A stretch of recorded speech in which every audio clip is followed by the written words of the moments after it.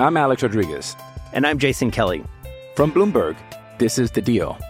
Each week, you'll hear us in conversation with business icons. This show will explore deal-making across sports, media, and entertainment. That is a harsh lesson in business. Sports is not as simple as bringing a bunch of big names together. I didn't want to do another stomp you out speech. It opened up so many more doors. The show is called The Deal. Listen to The Deal. Listen to The Deal on Spotify. This episode is supported by FX's Clipped, the scandalous story of the 2014 Clippers owner's racist remarks captured on tape and heard around the world. The series charts the tape's impact on a dysfunctional basketball organization striving to win against their reputation as the most cursed team in the league. Starring Lawrence Fishburne, Jackie Weaver, Cleopatra Coleman, and Ed O'Neill. FX's Clipped, streaming June 4th, only on Hulu. When you need mealtime inspiration, it's worth shopping Kroger, where you'll find over 30,000 mouth-watering choices that excite your inner foodie. And no matter what tasty choice you make, you'll enjoy our everyday low prices, plus extra ways to save, like digital coupons worth over $600 each week. You can also save up to $1 off per gallon at the pump with fuel points. More savings and more inspiring flavors make shopping Kroger worth it every time. Kroger, fresh for everyone. Fuel restrictions apply. Hey guys, it is Ryan. I'm not sure if you know this about me, but I'm a bit of a fun fanatic when I can. I like to work, but I like fun too. It's a thing. And now the truth is out there. I can tell you about my favorite place to have fun. Chumba Casino. They have hundreds of social casino style games to choose from with new games released each week. You can play for free anytime, anywhere. And each day brings a new chance to collect daily bonuses. So join me in the fun. Sign up now at ChumbaCasino.com. No purchase necessary. VGW. Void where prohibited by law. See terms and conditions. 18+.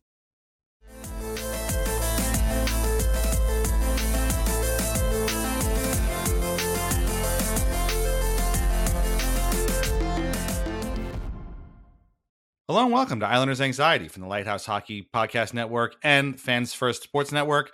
My name is Dan Saracini. Joining me on this Easter Sunday via Zencaster is my friend Michael Leboff. And Mike, two games to talk about.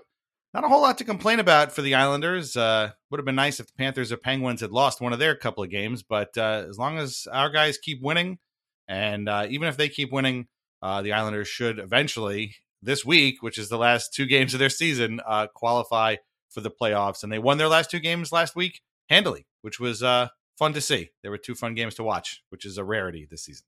You and I we're not here to make predictions about this guy should play with that on this line, or this should they should target this player, pick this guy up off waivers or whatever. But one thing we do know, and it's not just us, it's most people that listen to this podcast, is we can read the big picture with this team pretty well. And when we first started the season, the first episode of our season on Islanders Anxiety, I believe, was titled 82 Game Playoff. And that was as prescient as we will ever be, because we're now down to games number 81 and 82. And if you listen to post-game scrums with the Islanders, the first question that they all hear is, are these games essentially playoff games for you guys? And if me and you were in the scrum, we would say, yeah, but so is the January game against the Seattle Kraken and the December game against the Florida Panthers going into the Christmas break, and the October game against the San Jose Sharks. Every game was a playoff. They all are. For this team, because the margins are so thin. When you have a team built like the Islanders do, and there's a lot of romance to the way the Islanders have built this group and this team under Lou Lamoriello, Barry Trotz, Lean Lambert. It's much the ethos is very plain for everybody to see. It's we over me. Everybody's in this together, and if people don't buy in, it sinks. The ship sinks. That, like I said, is a very romantic way to do sports, do professional sports. It feels like what a little league coach would tell his team. And that's when you fall in love with sports and team sports, that ideal is kind of taught to you as this is how it's supposed to be. When players were getting these gigantic contracts in other sports in like the late 90s, you heard a lot of old timers complain about it. Like, oh, they just do it for the money and they do it for this. And that then kind of became archaic thinking. But the Islanders are a throwback in that regard. And as romantic as it is, it leaves very little margin for error because it means that you don't have the superstar talent. You're not leaning into that kind of stuff. And it became something that that most people notice about this team. And I think that Jeff Marek actually deserves some credit because he was the first kind of national media person I heard kind of ask this question, which was, there are teams there are players that get you there, and then there are players that get you through when you're talking about the playoffs. And the Islanders are over-indexed on the players that get you through the playoffs, and they don't really have many that get you there. Right. So this whole show, this whole team, once again, a team that we love. We love all these players. They've been here forever. Even the guys who haven't been here have been here forever. Feels that They've way. shown their stripes. They all fit in perfectly together in terms of personality, the way that they look at the game. They all love the schools. And they are now on the brink of getting there. But at the same time, you don't feel confident because you know that this is still a team that the margins are going to be thin. They just played the Capitals 2 weeks ago, and it was a 1-1 shootout win. All right? Like, think about how massive that point is now, by the way, like crazy. Yeah. And you can never feel confident that they're just going to go out there and take care of business. But at the same time, like, the entire point of this team is we just bring our lunch pail to work and we take care of business. Like, that's supposed to be what it looks like when it's going well. Right. So yeah, 82 game playoffs are going to come down to games number 81 and 82 just to earn the right to play in the actual playoffs. Right. In which everybody will once again just count them out. So it's like it's right. It's been torturous, and it's been that movie 127 Hours with James Franco, where he gets his like arm stuck in a canyon or something, and he like reflects on how every decision, big or small, in his life has led him to this agonizing spot. Obviously, he had it easy. He's not an Islander fan. He just has his arm stuck next to a boulder. And he's, but like you think back on this season, you reflect back on all the moments this season has thrown at us, just to have led us to this spot. And if you want to even go bigger than that, you can think about all the little moments that have made you an Islander fan and stick with this team. You could just fall right back down the rabbit hole, back through time tunnel, I guess. but yeah, I mean, and you bring up a couple of good points there. Yeah, I mean, what it took to get the Islanders here was nothing short of a miracle, or a series of miracles going back to the very beginning of the season, in which the offseason they had done nothing. They had they did not add anybody. I'm constantly amazed that Nikita Shostakov played a role in this season, which is like, wait, that wasn't like 5 years ago? No, that was this season. Like, wait, what? Bo Horvat is here. We're going to talk a lot about Bo Horvat in the second half, in his sort of wrestling style heat that he's going to start getting now.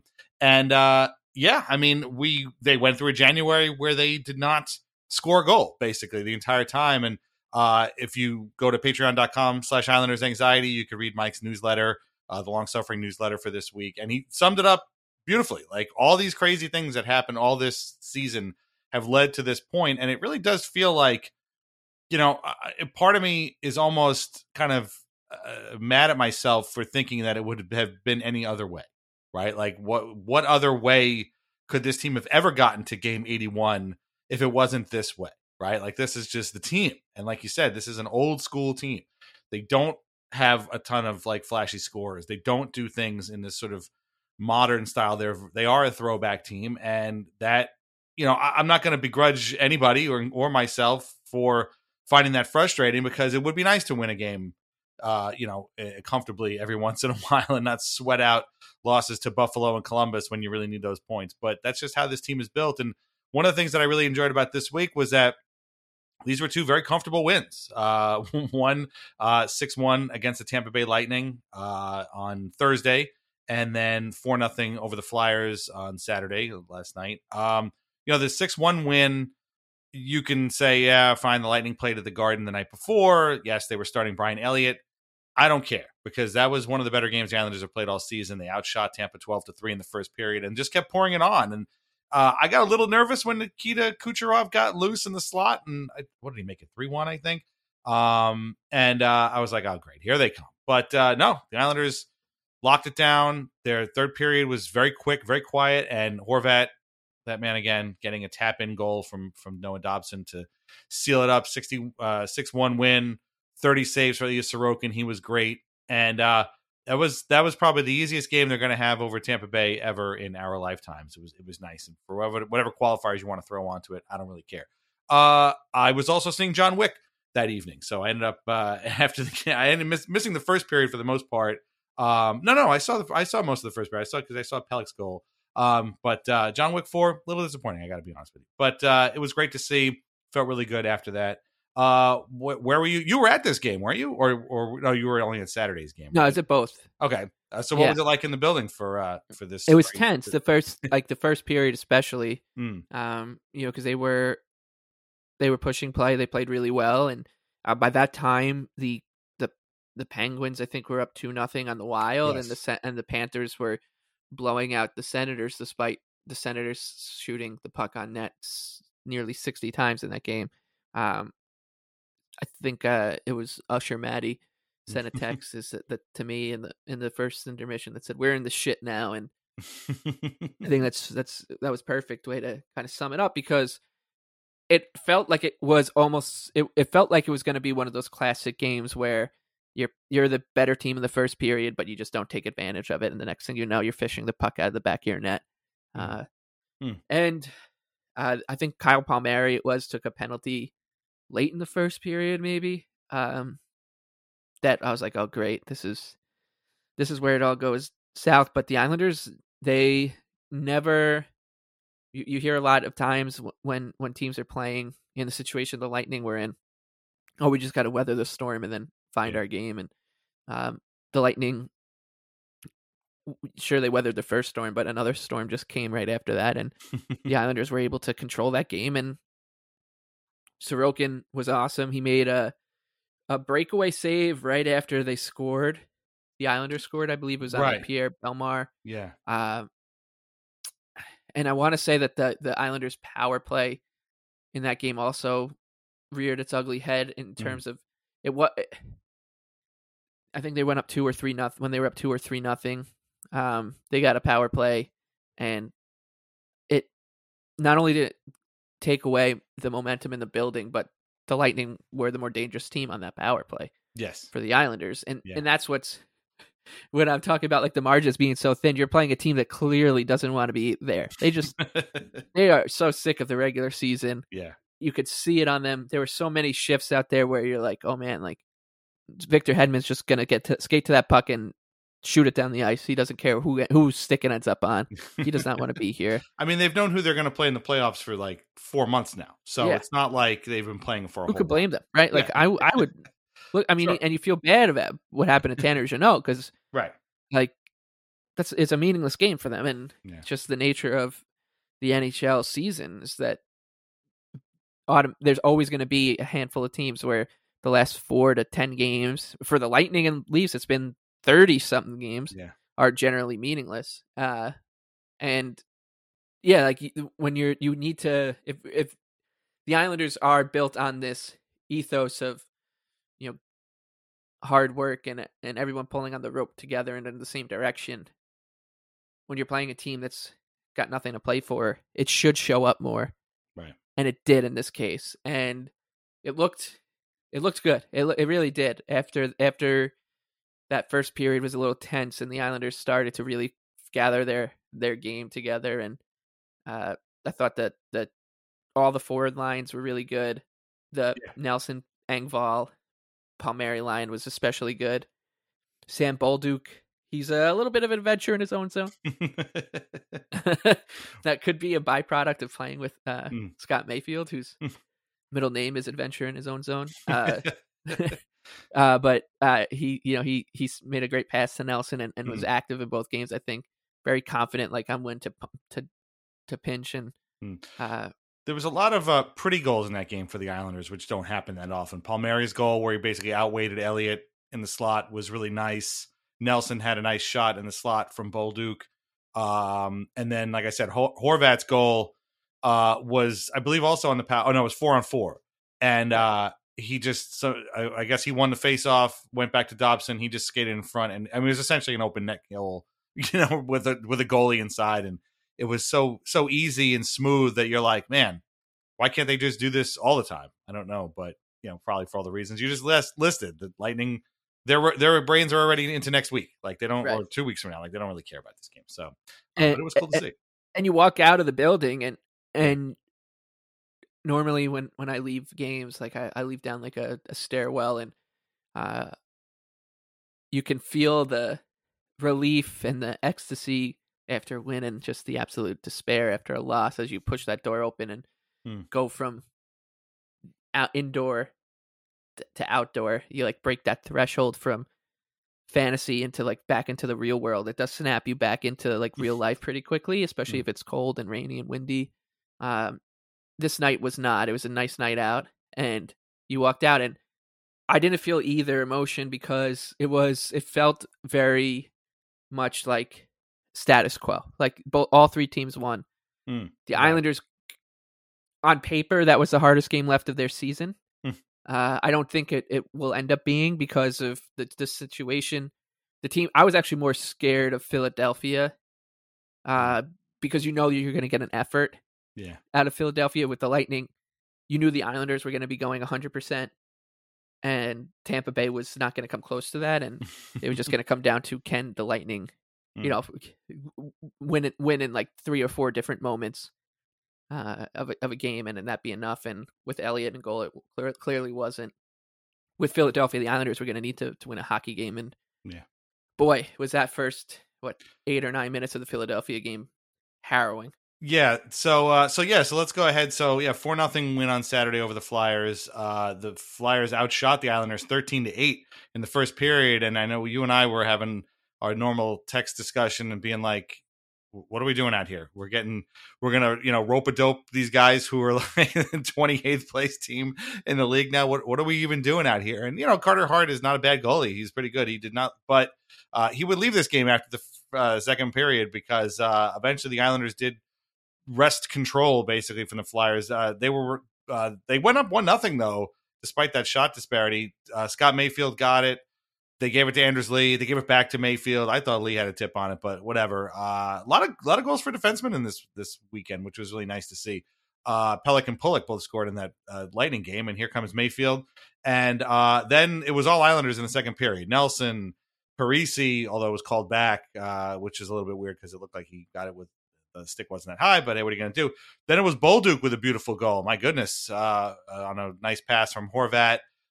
They basically just dominated that period. And Bo Horvat had a great game. 2 assists, both great. Bolduc just skated in and shot it, and it was great to see. Carter Hart's arm was, I guess, kind of had like the Lincoln Tunnel. It just had this big wide opening, and guys were just kind of aiming for it.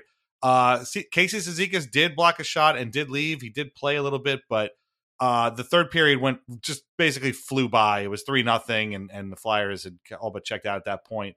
Hudson Fasching got a nice goal from JG Pageau. And Sorokin finished with 27 saves, which kind of sounds like a lot, but honestly, they weren't really all that threatening all that much. And so it's a nice, tidy piece of business. I'm giving it the Tidy Piece of Business Award. 4-0 win for the Islanders, the 6th shutout of the season for Sorokin. And, Mike Carver used to call these rocking chair games on the old ILC podcast, and that was about it. It took a little bit to get rocking, like I said, in the first period, but once they did, it was over. It was nice to see them kind of just exert their authority on the Flyers after about the midway point of the first period, right on through the rest of it. Yeah, once in both games, it was once that first goal came for the Islanders, you could feel the anxiety level kind of relax and turn down a couple notches. Right. But to get there against the Flyers was really tough because I think it was Owen Tippett had a breakaway in the first period. There was a couple moments where the Islanders were just basically playing for the Flyers on defense. I don't couple different. That's a Scott Mayfield trademark. Playing for the other team for a few minutes. Yeah, I think him and Bolduc both kind of caught some pucks up into the slot, and then they get that goal, and boy, that I didn't think that goal was coming. I didn't think the Islanders deserved to be ahead 1-0 at the time, so maybe that's probably why. Like they did start to play better a little bit before that game, that goal came, but to get to that moment, because it ended up being 4-0 and a shutout, and it was coming off the heels of a 6-1 win against the Lightning. I think we might just forget or gloss over the fact that those first 10 minutes or so were rocky. Not great, and, yeah. And Sorokin was just awesome. He was so good throughout it. I think Brock Nelson after the game said, Sorokin kept us in the game, and then we were able to find our game eventually, and that's becoming he said, like a recurring theme, and he's right. And Brock was really good all game. Again, that line just continues to be so good. I thought the Horvat, Lee, Holmstrom line, it's easy to say because they were scoring, but these past two games have given me much more confidence in that trio. Yeah. Holmstrom and Horvat seem to be kind of gathering a little bit of chemistry between the two. Finally, of them. Yeah. I think there was a moment in I guess it was the Lightning game where they just never connected on a pass that looked pretty easy. And the thought in my mind came like, oh, man, maybe we should just go back to Bailey or something. And then I quickly shook my head to get that one out. And I will say I do still think, if this team makes the playoffs, like obviously Josh Bailey has a role to play, and I'm fully counting on him to just snap back into 2020-21 playoff form. Game 1 to the Island, Josh Bailey. Yes, exactly. But yeah, that line going gives me some confidence. Horvat being confident and feeling his oats, which, like you said, we'll talk about in the second half, gives me a lot of confidence. And it ended up being a lot of fun to be at that game. And I didn't think that was going to be the case. So I was, because at that point too, the Penguins had won at 1:00 in Detroit. Yeah. And you knew, oh God, like that was the hardest game left on the Penguins schedule. There's no way the NHL is going to let them lose to Chicago or Columbus. This is Operation Sid. Operation Sid runs so deep that they were trying to take goals away from the Florida Panthers as well. And, that's right. Yeah, they had two goals called back to back against the Caps. And if the NHL was really into this, if they knew what was going on, they would be calling 10 to 12 penalties a game. Right. In favor of the Islanders. Just keep throwing that power play out there. It's the best way to get them going. Get them loose. But they, I will say, the power play in the Flyers game looked okay, but the entire season, we kind of just talked about all the little moments that have led us here to these two games, deciding everything. There's a moment in the second period yesterday where the entire season flashed before my eyes, and that was the Islanders were on a power play. Ilya Sorokin fielded a dump in, and Ryan Pulock was going to take it from him. Oh, God. Oh, I know where you're going with this. I sit behind that goal, so the Islanders shoot in my direction twice, and I'm like directly behind it in the gods, like 3:15, fifth row up or whatever. I'm up there, and I saw that puck perfectly the whole time. And not only did I see that puck, but I saw the loss to the Devils when they dominated us. Right. I saw the Islanders wins against the Ducks and the Sharks right after that. Then I saw them go down south and get their brains bashed in by the Lightning. I saw every moment of the season. Right. I saw Adam Pelech get a concussion. I saw Kyle Palmieri get concussions. Sebastian Aho, Romanov get hurt. Romanov miss a game for like personal reasons. Every little moment. Oliver Wahlstrom go up and over right. guy and then never be seen again. Never seen again. Never heard from again. Matt Barzal not leaving the game against the Bruins. Yeah. Yeah. Everything. Every moment. I saw John McClain sketching out a play with like 3 seconds left in a game, and I'm like being like, "What are we even doing here?" And I saw myself on the couch. I saw the shootout loss to the Stars. I saw everything as that, and this was all in a blink of an eye because Polak fished that puck off the line, and I just put my head in my hands, and I had my eyes closed so tight. By the time I looked back up, like the Islanders were in the other zone and they almost scored. I know they did score. Right. As I opened my eyes, I saw Zach Parise parallel to the ground, smacking a puck in. I mean, the goal ends up getting disallowed. But that would have been the most poetic moment for that power play. Yeah. Not only have they been so bad all season long, but Ryan Pulock ends up scoring on his own goal in an absolute must-win game when the Islanders are up 2-0 or 1-0 at that point, whatever it was. And boy, I mean, I still keep thinking about that because I saw the puck the whole time just sliding towards the net. And Sorokin is a genius because what he did was he didn't even react to it. Like he just kind of got out of the way. He's like, he was able to be so quick on his feet to think like, oh, if I move back to cover this puck back up, I'm going to knock it in my own net. Yeah. Well, so I was going to say that Pulock was he didn't like go, oh shit. Like he didn't kind of like react facially. He just sort of put his stick there and was like, oh, and then that was it. Scooped it right away from the line. And yeah, I'm with you right there. I was like, are you kidding me right now? The world stopped. Yeah, it was. Right. I mean, I couldn't believe it. I went back to like I referenced this game a lot, like when Alan Rourke threw the puck in his own net against the Devils, and it ended up being the game winning goal in like the 3rd minute of the game against Berdor. Right. Him and DiPietro were terrific that game, and like I've seen because you've seen stuff like that go against, like you brought up Nikita Soshnikov when the Islanders played the Lightning in like the 5th or 6th game of the season. In a what was then a must-win game because they needed to find a way to kind of stabilize. They played okay, and then Soshnikov turned the puck over like inexplicably in the neutral zone, like with 20 seconds left in the period. Like these things find their way to the Islanders, and there was a wormhole opened somewhere with what was going on there. But they end up being okay and walking out. The difference between, I think, walking out of the building against the Lightning and Flyers games, because obviously every team that needed to win won in both occasions. And like I said, leaving the Lightning felt very much status quo, where the Flyers won because it was there's now just 2 games left. Florida's got a couple tough ones to deal with. Yeah.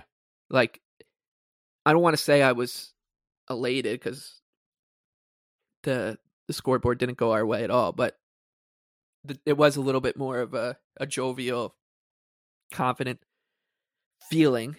And I'm trying to lean into that for these next few hours here on Sunday night before Monday just becomes a basket of nerves, because that's all it's going to be. Those games on a Monday are even worse because it's like you're going back to work. It's a whole, especially after a holiday. But I was with my wife's family over the Saturday night and was watching the game on the old iPad, and went to sleep happy, which was nice. You know, I didn't want to be in like a foul mood while the rest of the family is kind of celebrating Easter and having a good time. And I'm just like, God damn it.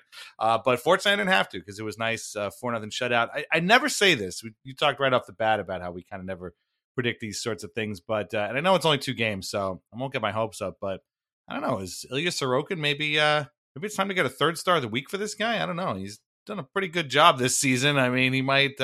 Travis Yost wrote a whole thing about how he deserves his Vezina over Ullmark because of how much extra work he has to do that the Bruins goalie does not. So that'd be kind of interesting. You only gave up 1 goal in 2 games this week, so can't ask for much more than that. Yeah, nice. he's yeah. I think it was Rat Martin who tweeted this out, and I had a similar thought as I was talking to my dad walking back to our car after the Flyers game. Was the 2 games against the Lightning and Flyers, it needed to be a full team effort, as every game does for this team. Like, you can't have any passengers, and there weren't any. And Right. but you got the contributions from the supporting cast members, which were Bolduc, True, Holmstrom, Mayfield, Pelech, Fasching, Holmstrom, Fasching, and then the backbone of the team, which is Sorokin, was the backbone, and of course Brock Nelson is man. Right. When he got, I should also say, because we've been tough on Dobson, I think he played a really good game against the Flyers. Yes, that stretch pass to Nelson was fantastic, and hopefully builds a little confidence for him. I thought Sebastian Aho was really good in that game too, and but Nelson, as soon as Nelson received that pass from Dobson, I heard from at least three different parts of my section, like people just being like, "Go on, Brock!" Like this, like confident kind of like, "Oh, it's Brock Nelson. This is going to end up in the back of the net." Right. Yeah. And you could see that Brock Nelson thought the same thing too. Like there was no way that puck was not ending up in the back of the net. And when he gets one of those moods, it's so reassuring. And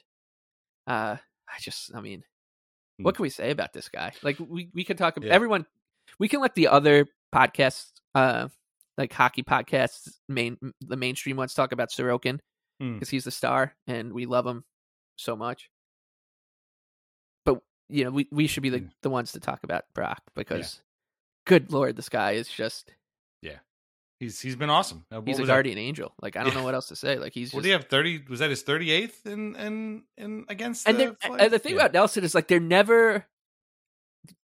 With all due respect to Bo Horvat, who we absolutely love now and have loved for our whole lives,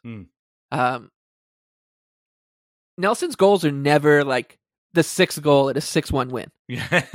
Like they are huge goals. He scores. Right. I would maybe first goal of the game a lot of time. Yes, 2-1 lead or 1 goal lead. Get the Islanders back within 1 against the Penguins, stuff like that. Like this guy is just. Yeah. Sorry, it was his 34th. And he's had 7 game-winning goals, which, Lord, to your point, is exactly just, like he's so unassuming too. You almost feel bad for the other fan bases that they just don't have Brock Nelson sometimes. Like this guy, like I don't even know if there's a comparable player in the NHL to him because, like who out there is this kind of. Not only like a number 2 center who just he's not a superstar. Like you can't say like Leon Draisaitl. Like I know that Leon Draisaitl is nowhere near as good as Brock Nelson, but like, but like there I can't think of one. I have a tough time thinking of someone who is like you could set your clock to this guy. It's not just the actual production, the tangible production, but it's the moments that he does it in. And just the reliability factor of that production. Good Lord. I'm looking at the standings just in the Eastern Conference, and the Leafs have a second line guy who I would say is probably close, but we're not going to talk about him. But he's just he just comes through, like he just gets it. Like we talk about Islanders guys who get it. Barzal, when he signed that contract, we said like he gets it. He gets what's mean. Nelson gets it. He's one of the core guys in this team, and he gets it. And the fact that nobody talks about him. You know how like the other teams do, like, oh yeah, you got to watch out for this guy. It's always Barzal. It's always Sorokin, obviously. Sometimes it's Lee, maybe, but like it's almost never Nelson, and it should be. Like it should always be Brock Nelson because he's the guy who's going to kill you. He's the guy who's going to get you. Yeah, the only group that knows the absolute clinical nature of Brock Nelson is the Penguins, right? Because they're like, I heard Colby Armstrong and whoever else on their broadcast just be like. Could this guy just get arrested or something? We need to get this guy out of here. Like he keeps killing us. And Brock Nelson and Josh Bailey, the two most hated Islanders by Penguins fans. So meanwhile, everybody else is like, "This guy's still here? Yeah, he's still here." But anyway, how many goals does Brock Nelson have this season? 18. Yeah. Yeah, exactly. So what's he like? How many times has he got to 20 goals in his career? Right. Once, maybe? Yeah. Well, he's young. He'll figure it out eventually. Yeah. Okay. But and again, not to go off on the whole thing, but like, and we've talked about this a lot, particularly in the previous couple of years, but like the transformation for him under Barry Trotz was really, I think that's what it is that endears him to us particularly, is that we saw it. Like we saw this guy go from being like, he's all right. Like he's not great, but he's not terrible either, to being like, this guy is the most indispensable forward on this team, bar none. Yep. And like watching him go to the All-Star game. Like that's ridiculous. Yesterday was a good kind of juxtaposition, because remember when Brock Nelson got signed to his extension, the two centers on the market were him and Kevin Hayes, and everyone's like, you're going to give that money to Brock Nelson and not Kevin Hayes? Right. Yeah, I guess. Everyone was like, this Kevin Hayes is the best center on the market. Like he's going to he should be getting the Brock Nelson money. Like, okay. Right. And nobody's going to circle back on that one and say, maybe. Yeah. The only thing that stinks is that if people do get their way and there is a World Cup of hockey, that Brock Nelson isn't coming anywhere near Team USA, because that's how those guys roll. And I don't expect him to be there because he plays for the Islanders and he's not some 38-year-old checking forward. So there you go. I just want to throw that out there. We're going to take a break. We're going to come back. We're going to talk about Bo Horvat's post-game comments after the Flyers game that have set the hockey world on fire, although Vancouver generally doesn't need any help being set on fire. Hardy har har. And we'll look at the upcoming schedule as well as the Panthers and Penguins schedules. This is going to be a huge week over at the Patreon. We are going to put up our mailbag call on Monday. So by the time you're listening to this, it'll probably be up there. Country Club tier members can give us questions. We will read them. We're going to record that episode later this week. That'll probably go up. That's going to go up on Thursday night. So Friday morning. That is over at patreon.com/IslandersAnxiety. Go there. If you want to leave us a question and hear the episode, you got to be a member of the Country Club tier. So go ahead and do that, or you can sign up for our lower tier and get all kinds of cool stuff, like Mike's newsletter, like my book club, like discounts, and it's a great time. So go over there. You get ad-free episodes of the show too. So don't forget, patreon.com/IslandersAnxiety, and we'll be back on the other side. Thanks. I'm Alex Rodriguez. And I'm Jason Kelly. From Bloomberg, this is The Deal. Each week, you'll hear us in conversation with business icons. This show will explore deal-making across sports, media, and entertainment. That is a harsh lesson in business. Sports is not as simple as bringing a bunch of big names together. I didn't want to do another stomp you out speech. It opened up so many more doors. The show is called The Deal. Listen to The Deal. Listen to The Deal on Spotify. Hello, it is Ryan, and I was on a flight the other day playing one of my favorite social spin slot games on ChumbaCasino.com. I looked over at the person sitting next to me, and you know what they were doing? They were also playing Chumba Casino. Coincidence? I think not. Everybody's loving having fun with it. Chumba Casino is home to hundreds of casino-style games that you can play for free anytime, anywhere, even at 30,000 feet. So sign up now at ChumbaCasino.com to claim your free welcome bonus. That's ChumbaCasino.com and live the Chumba life. No purchase necessary. VGW. Void where prohibited by law. See terms and conditions. 18+. And now a word from the good sponsors. First, as always, VintageIceHockey.com, where you can get t-shirts, hoodies, jerseys, and more featuring over 100 classic hockey logos. Vintage Ice Hockey also carries our Al Arbor and the Island merch, and our portion of the sales go directly to the Center for Dementia Research. If you spend $50 or more at VintageIceHockey.com, you can use the code 4CUPS, all one word, FOURCUPS, to get a free The Island coffee mug or pint glass or an Islanders Anxiety puck. Okay, so you spend $50, you get a free gift. Use the code 4CUPS. That is VintageIceHockey.com.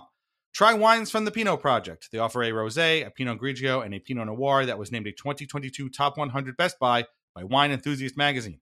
All of them are delicious, priced at less than $15 a bottle, and are available at your local wine shop and at UBS Arena. Learn more at thepinotproject.com. Please drink responsibly. 2 more regular season games, 1 more here at UBS Arena. How does this rank for you in playoff pushes, the excitement of this building and the fans' involvement over the last couple of games? Yeah, I mean, it's been unbelievable. It's a lot better than Vancouver, I'll tell you that for free. Thanks, Bo. Thank you. Guys. Well, he knows what his zip code's going to be for the next 8 years, so why not? Okay, so what you just heard was Bo Horvat following the Flyers-Islanders game. Shannon Hogan asking him. I don't think she expected that answer from Bo, but it was a fun answer for him to give. The best part of the clip, as many people on my Twitter have pointed out, that is Butchie's laugh and Brendan kind of the sign off there. That's the best part. But it took about 2.2 seconds for this quote to get out and enrage Canucks fans, Vancouver people. I think most people outside of Vancouver found it very funny. Bo was the captain out there in Vancouver, and this season has been called a shit show by JT Miller, Horvat's former co-teammate and current Canuck. So I don't know why people are so mad that Bo would say what he said, but it was funny. I throw this right up on the list of great Islanders quotes along with Casey Cizikas. I want to die an Islander. And I just find it really funny that people are going to now all of a sudden, and other people have pointed it out. I think our friend Bud Lightlyman picked this out on Twitter that now people are kind of retroactively sort of forensically going through the Canucks season, trying to be paint Bo as the bad guy. Oh, he's the reason this happened. He was the locker room, menace and whatnot. Guys, I think he's happy to be here. He signed an 8-year contract to play with the Islanders. And I think he's happy to be out of that madness, because if he went through the slump that he went through up there, you guys would be stalking him with knives in the streets. So I'm not surprised he said what he said. I think it was hilarious. We do petty pretty well here on the island, and that was pretty petty. And I got to tell you, it's very entertaining. And I can't wait to see what happens when the Islanders play at the Canucks next season. What did you make of Bo's happy to be here comments and better than Vancouver tagline? There are a lot of layers to this. Many. First of all, Bo Horvat signed with the Islanders to get away from the circus. Let that sink in. Right? We did a weird Islanders episode about Brent fucking Sopel. Brent Sopel. Brent Sopel probably has scored half the goals in his career that Bo Horvat has scored this season. And he went to the Los Angeles Kings and just absolutely eviscerated the New York Islanders. Mm. And at that time, the Islanders 1,000,000% deserved it. He wasn't talking about the fans. He wasn't talking about, you and me and anybody else, individually. He was talking about Mike Milbury. Mm. He was talking about the regime. It's very different to, I think, look, Canucks fans have every right to be pissed about it, and you want to hate Bo Horvat for it, go right ahead. Because that would piss me off 1,000,000%. But he's not talking about them. He's talking about the absolute carnival that every 3 hours you would just hear, oh, is Bruce Boudreau going to actually be fired? Is this? They don't want to do it on the road. They don't want to do it in Canada. They don't want to do it in the American Southwest. Yeah, they don't want to just them 4 months to fire their coach. And he was essentially fired, 3 weeks into the season. So. Yeah. Right. So like I said, there's a lot of layers to this, and one of them is that, like you said, I can't wait for him to go back to Vancouver now, and I can't wait for the reception, and I can't wait for people to say, "Oh man, there's a rubber snake on the ice." You know what? He kind of deserves it. Those fans are well within their rights to act out that way when somebody would do something like that. Yeah. To a fan base and say something that would enrage them. They're fans. Let them be fans. Mm. This is how they're supposed to act. This is nothing like, what the Islander fans do when their former captain comes back. That's petty and unwarranted. This is totally warranted. He wanted to play at home. So you can't begrudge him that. I don't know why you would be so mad that he wanted to play at home, even if he did say for 2 years that he wanted to stay there. So that's totally different than this. So there's, and like I said right at the beginning of this segment, just let it sink in. This is someone talking about the Islanders compared to a big market Canadian franchise. Mm. And talking about the Islanders being the more desirable, I'm just so happy to be here destination. Right. That's crazy. Yeah. Crazy. That's like I said, Brent Sopel. He said that. He said, and when he said that, we're talking 2006. So hockey media at the time was, you had to wait 2 weeks for news to trickle down to Long Island if you wanted Islanders news. So it was to find that. We probably found out about that quote months later. Yeah. Somebody probably resurfaced it on MikeMusco.com or something.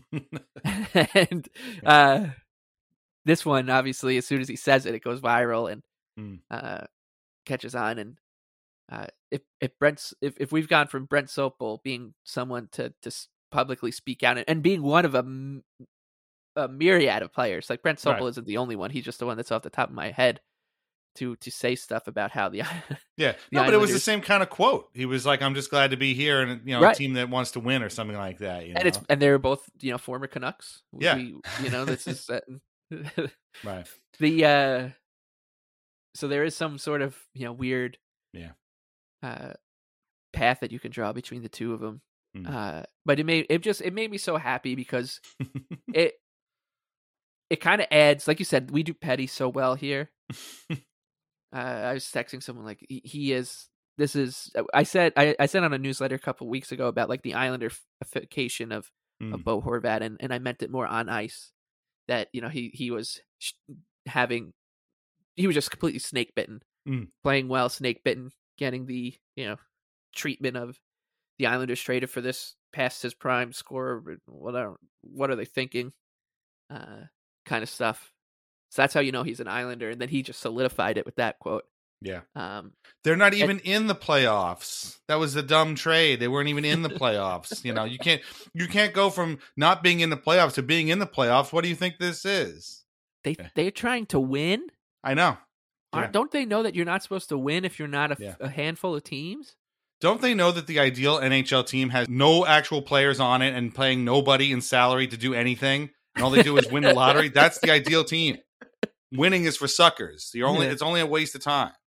That's only a waste of time. What do you get? A cool little banner in your rafters? Right. You're not going to have a 2% chance at Connor Bedard. Right. I mean, you might win the cup, but then what about your salary cap situation the season after? I mean, hasn't anybody thought about that? What about your prospect pool? What if Scott Wheeler has them at 29th in the league? I mean, come on. Who cares about the cup? Anyway, yeah. So. But and I kind of it almost felt like that, like what we just kind of did. It kind of almost felt like that, kind of got lifted into the air a little bit too. Right. Like, yeah. I loved how he said at the end. He was like, he said the thing, and he's like, "And I'll give you that for free." and he did it wearing an Islanders jersey. So that clip goes around. Yeah. And in Canada, I mean, of course, this is this is a huge deal. Right. Yeah. Parliament on Monday morning. Canadian Parliament's going to be this guffawing about this and harumph. I mean, what's the opposite of like giving somebody the key to the city? Is, I guess, taking the keys away or something? Because like that's what's going to happen in Vancouver. Like they're going to have. Yeah, I was shocked the Canucks didn't put out some sort of promotional thing where it's like, turn in your Bo Horvat jersey and we'll turn it into an Anthony Beauvillier jersey. And I'd be like, good idea, because we fucking love Bo here still. Like we love both of them. And you're not going to hear Anthony Beauvillier say that about Long Island. I promise you that. Right. He's going to say, no, I love those guys still. Like I'm rooting for them. I'm watching them every night because he loves this team. We loved him and we miss him. We miss Anthony Beauvillier, the person. Do I miss Anthony Beauvillier, not scoring for 14 games in a row? Of course not. But we're so happy to see him succeed over there. I will always love him. But he's not going to do like this. This is a different time. This isn't Brent Sopel going over there and saying, Jesus Christ, you wouldn't believe. I feel like, I think Sean Hill was on the Ryan Whitney Spin and Chicklets. Yeah, somebody talked to me about this. I haven't been able to check it out. Yeah.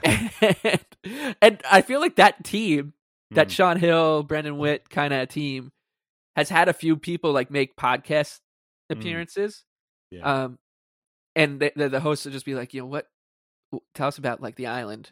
And they're like, sometimes it's just, they're like, Milbury, like everybody, it was crazy and whatever. And like you're playing in this dumpy kind of like Justin Bourne on Weird Islanders, kind of like explain to us. Right. No, like, where's the real dressing the locker room? Yeah, he was like, where's the real locker room? Right. And so you get that kind of stuff. And then you also get the, some guys like, no, like Sean Hill was talking about how he loved Long Island and stuff. And, sure he loved the schools and whatever, but that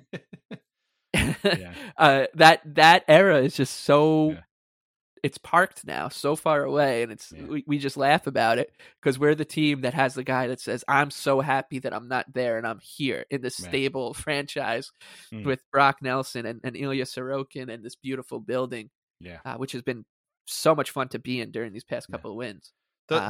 That old era, I always get the sense that like those guys would have had a much better time and would have enjoyed it more if the team had been good.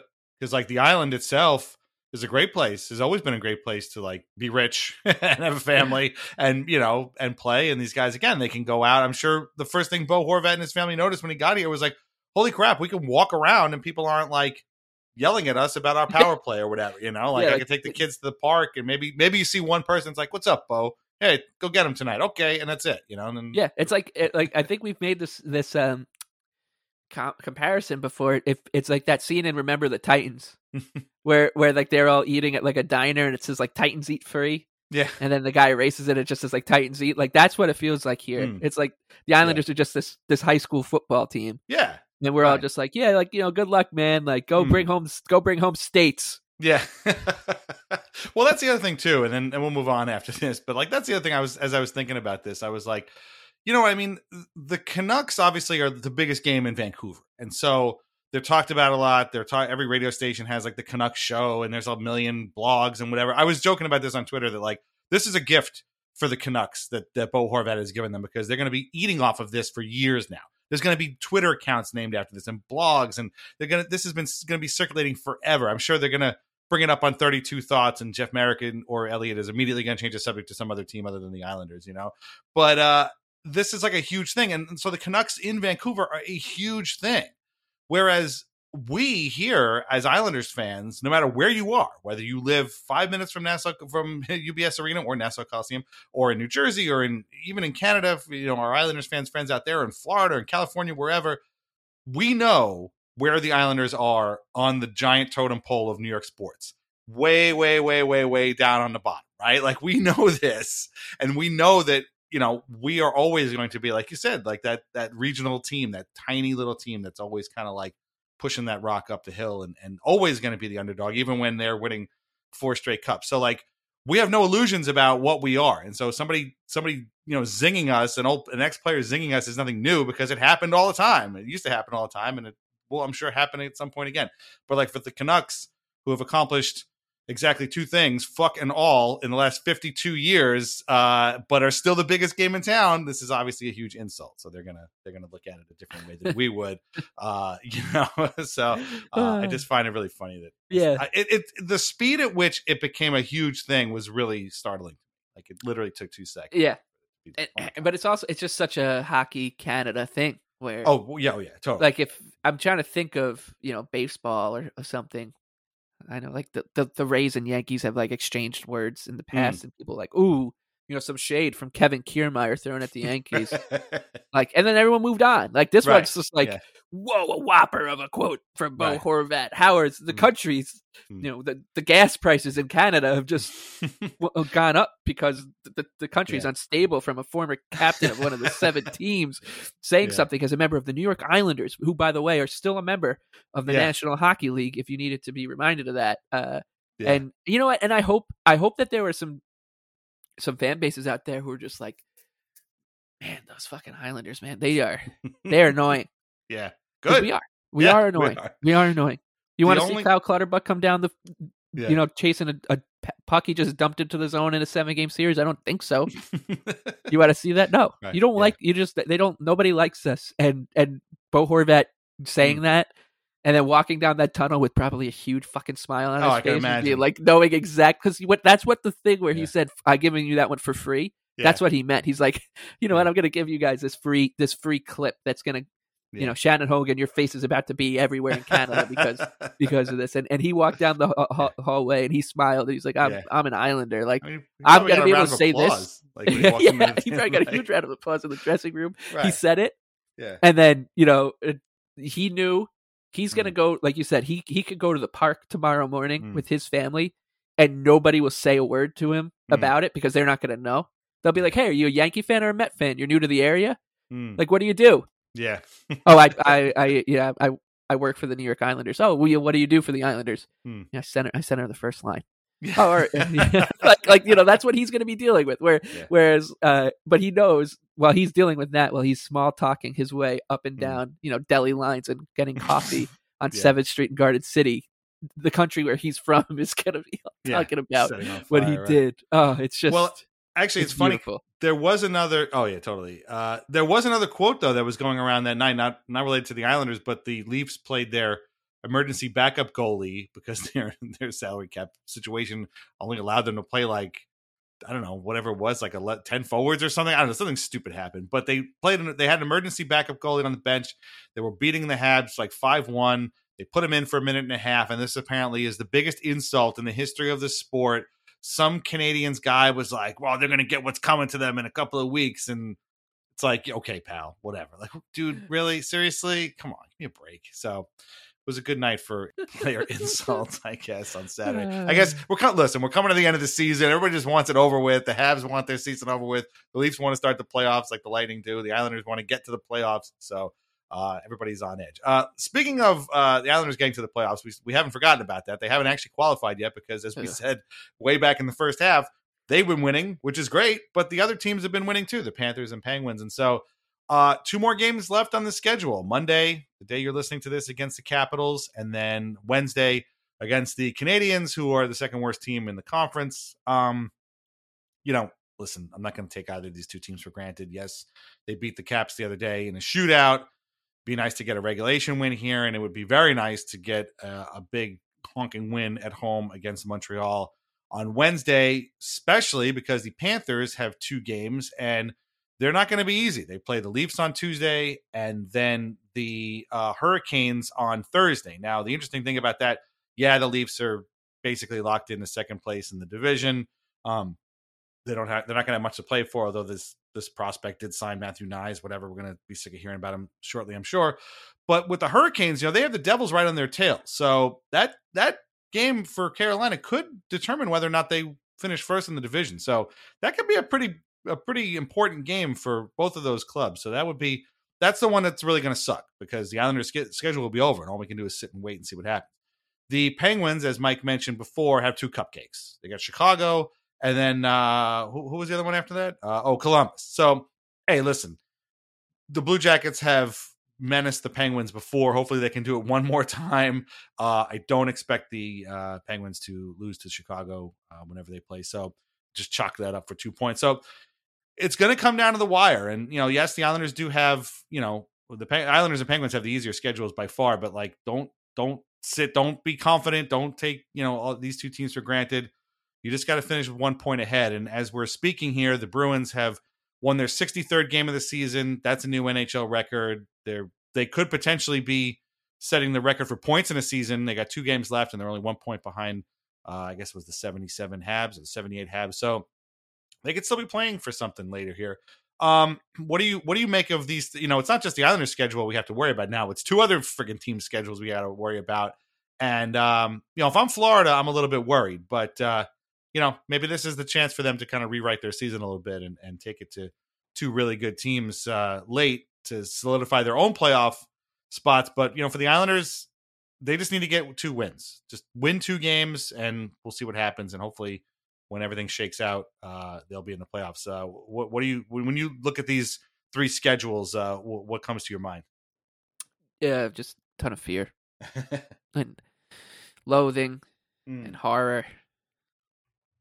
A million things that could go wrong. That kind of it's like it.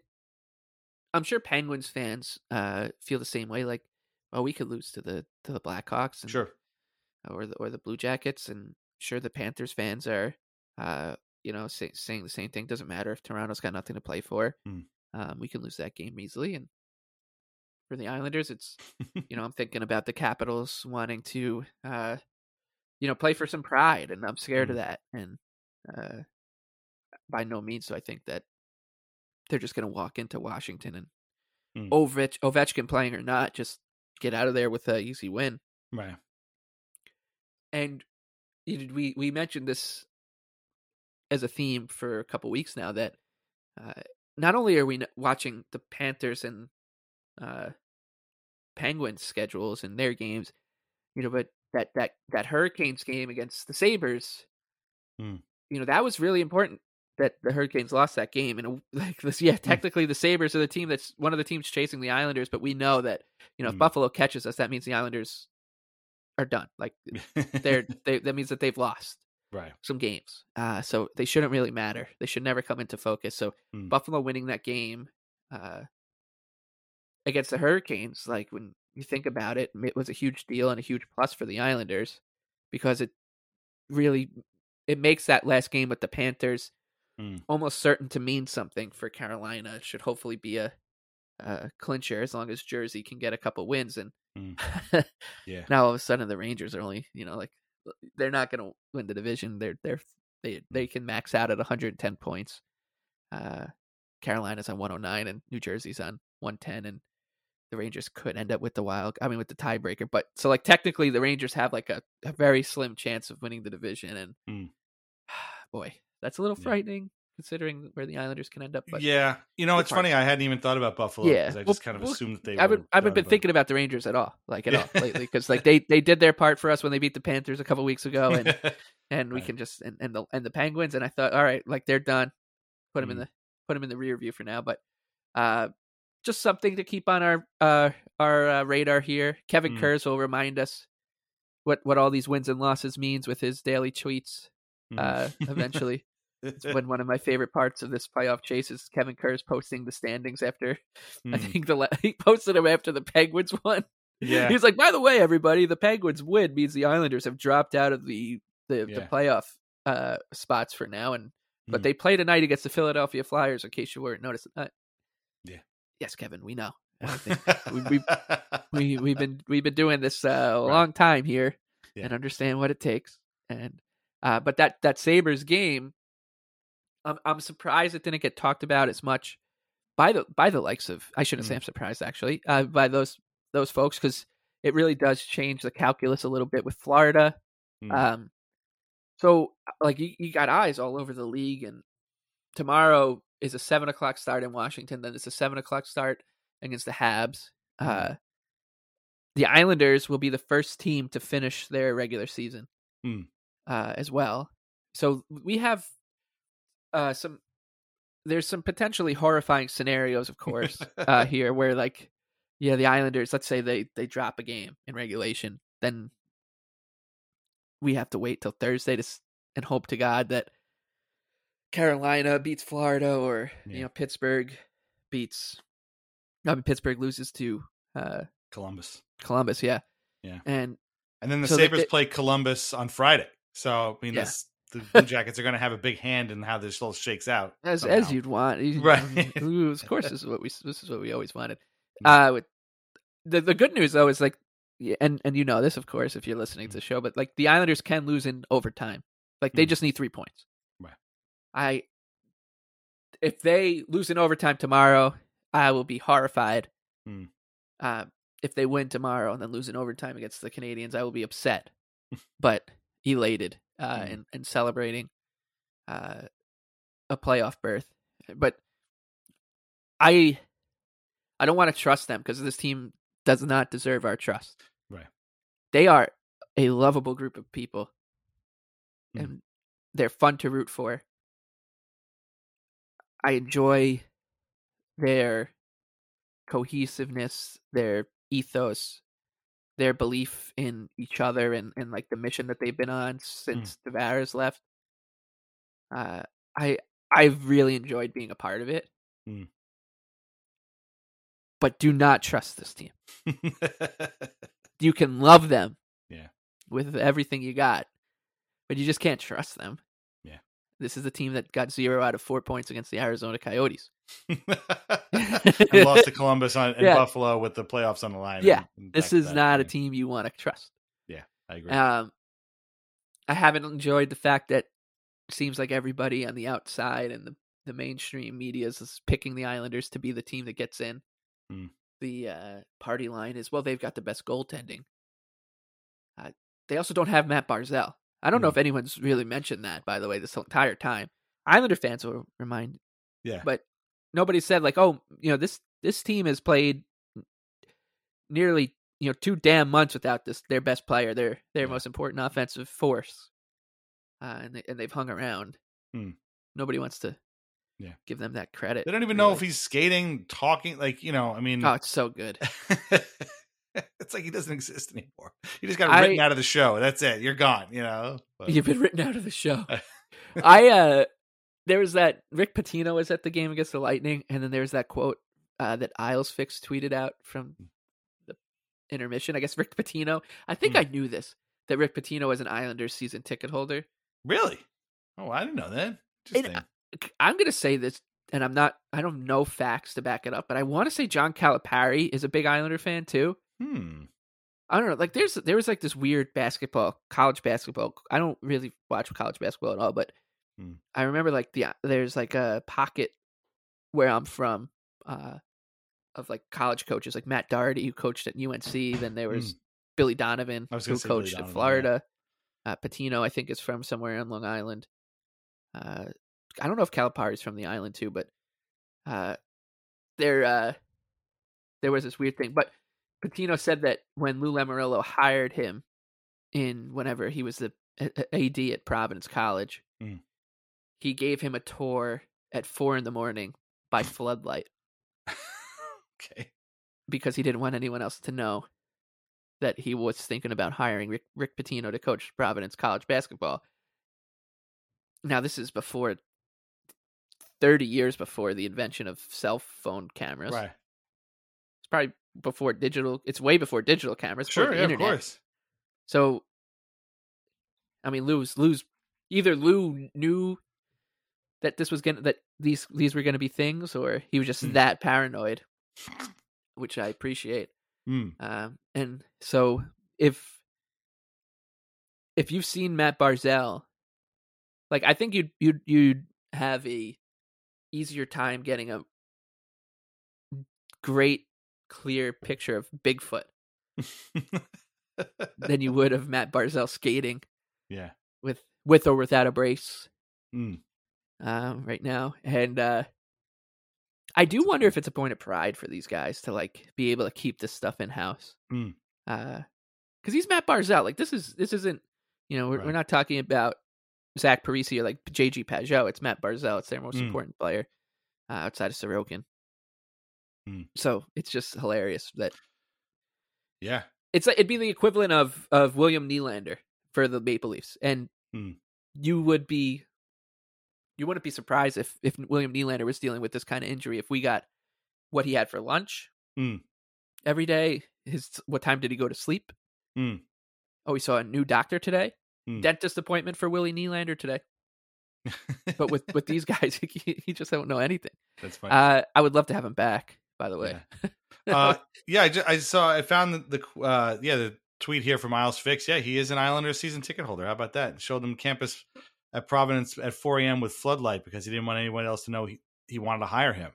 That would have been like probably 1987. So I don't know who, like, he was afraid. I guess if you walk around during the day, it would have gotten out. I don't know, but that's pretty crazy. And yeah, the fact that Matt Barzal has been completely written out, as has Oliver Wahlstrom, is also pretty crazy. But that's going to make their return, or at least Barzal's return in hopefully a playoff game, that much crazier. So I guess maybe that's what they're setting up. He's going to come in and, but I mean, that puts a lot of pressure on him too. So yeah, hopefully it goes well. But, yeah. Honestly, like, I'll say this, like, I of course I miss the shit out of Matt Barzal and I want him back, but I wouldn't feel any better if he was playing tomorrow. Like, of course tomorrow's gonna be a wreck. I'm gonna be an absolute wreck tomorrow. He's as much a part of this as the guys who are playing in that game tomorrow. Like, he owns this as much as they do. I'm just, like you could put prime Wayne Gretzky on the Islanders tomorrow, and I still would be, I feel like a wreck. Right. Because all I can think of is Ryan Pulock almost putting the puck in his own net. Like those kind of things. I've seen those kind of things happen to the Islanders my entire life, so I always just assume the worst. And then it's after the fact that I can try to reflect, but I can't reflect right now, and it's all about just being scared and not sleeping, and trying my best not to have dreams where, like, either you dream like the Islanders got pummeled 13-1, or they were all, kicked out of the league for PEDs or something. Like, my mind is, I'm almost positive I'm going to have a dream about the Islanders tonight, and I'm going to wake up Monday morning and feel like either, thank God that was just a dream, or damn it, the Islanders weren't awarded a free win against the Capitals because the Capitals didn't want to play. It's fucking with my life, this playoff run. It's 82 games. Because it's been, like I said at the top, it's been an 82-game playoff series. Like, this team has just dragged us from point A to point B to point D to point G. There's been no rhyme or reason to it. Yeah. And here we are. And it could all be for absolutely nothing. Yeah. It could be for not only nothing, but just for misery. Like, it could just, you this season could just leave you feeling miserable. Yeah. And that is why it's so scary, because we're so close to two destinations. We're close to a really good one. Islanders make the playoffs. They defy the odds. People hate us. People are scared to play us in the playoffs. We get to see Zach Parise play Islander playoff games. And then there's the other door, which is just darkness. Yeah. And misery. And there's the distance between these two doors is so razor thin. Yeah. It is so horrifying. Yeah. I don't even want to think about it. I don't even want to get there. I'm trying to stay I'm going to take Barry Trotz's advice and just focus on the now. That's what I want. And Ilya Sorokin. Yes. I will say that it's virtually guaranteed. So I was wrong, by the way. That Panthers-Leafs game is Monday night. So I will guarantee both of those teams will win those games. I think, if the Islanders get a win and the Panthers lose to the Leafs, first of all, that'd be the first cool thing the Leafs ever did for the Islanders, number one. Number two, I would feel a lot better, but I would not be surprised to see both those teams win those games and drag this torture out just a little bit more, just to get those margins even more razor thin. I don't know what's more thin than a razor. I guess a hair. Yeah, and the fact that the Islanders and Panthers play on the same night, then then it's the Penguins in a standalone game the next night. And then the Islanders have the standalone game on Wednesday. It's just it's brutal. It's brutal. And I want it to be over, but I also want the Islanders to win. So we have to. Yeah, I know. I want this to be over, but my friend Mike put it perfectly the other day. To me, this was before the Lightning game. All he said was, "I just don't want this season to be over." Right. And that's what it is. Like, it's. Yeah. I don't want it. You don't want to see the season end. I don't know how I'd be able to deal with it. And not like this. It's so sad to say that. Yeah, but like that's what we mean. Like, right. Not like this. I'm not like I don't, because it'd be so hard to convince yourself that it was worth it. Yeah. If it ends like in the worst possible way. And I just don't want it to be over. I'm like, it's so sad to admit it, but like the Islanders are such a huge part of our lives that them just going away like that really kind of makes you need to recalibrate everything. Well, and it's going to bring up months and months of exactly. Like you got forensic, pathology over their entire season, every missed goal, every. Let's start with the shootouts and go through the whole thing. It's just I don't have the energy for it. I really don't, and I'm just focusing my energies on these games as I think we all should. Capitals, please, God. Yeah, I know. Please, I'm begging you. Okay. Well, we've set up the game, so if you're hearing this on Monday, now you know the stakes. Not that you didn't already, but it's going to be a big one. A couple of things again. Mailbag post going up this week at Patreon on Monday. Get in there. Sign up for the Country Club tier. Get your questions in. Remember, they're questions for us, so don't ask us about what prospects are doing well or what we think the line should be. You know how we are. Feelings, memories, trivia, nonsense, all that kind of stuff. But sign up for the Country Club tier. get us some questions, and we're going to record that on Thursday. So you have up until then to send us stuff, and we'll pull stuff as far as that day too. Make sure you read Lighthouse Hockey every single day for your most up-to-date Islanders news and discussion. You can follow us on Twitter at Isles Anxiety Pod. I set that up last week, so it's just the old Twitter account, so you might already be following it. But yeah, Isles Anxiety Pod. Fans First Network, follow them on Twitter as well. And VintageIceHockey.com, use the code 4Cups, get yourself a free mug or pint glass or puck if you spend $50. Check out the Pinot Project. Michael Leboff, where can everybody find your work on Twitter? The Big Lebowski with 2 E's. Follow Mike at the Big Lebowski. Read his work at Action Network. You are leaving right now to record another show for Action Network, right? yeah. A couple, about a half hour. So, shifting. Is this Wonder Goal or is this? Yeah. Okay. Little Champions League preview. There you go. So I'm thinking about getting into Serie A soccer. I found out this week that it's on Paramount Plus, which we already have. So our Paramount Plus, I would use that for Serie A soccer and RuPaul's Drag Race. So 2 very important shows. But, Serie A is great because for a long time it was just the most corrupt league ever, and like they still kind of have that reputation, like among whatever. But and then it just became this really defensive league, and the characters. I mean, it's Italian, so it's very operatic. Sure. Like it's quite a. It can be a shit show because the games are not as traditionally not as like high scoring. They're more defensive and structured in terms of like their style.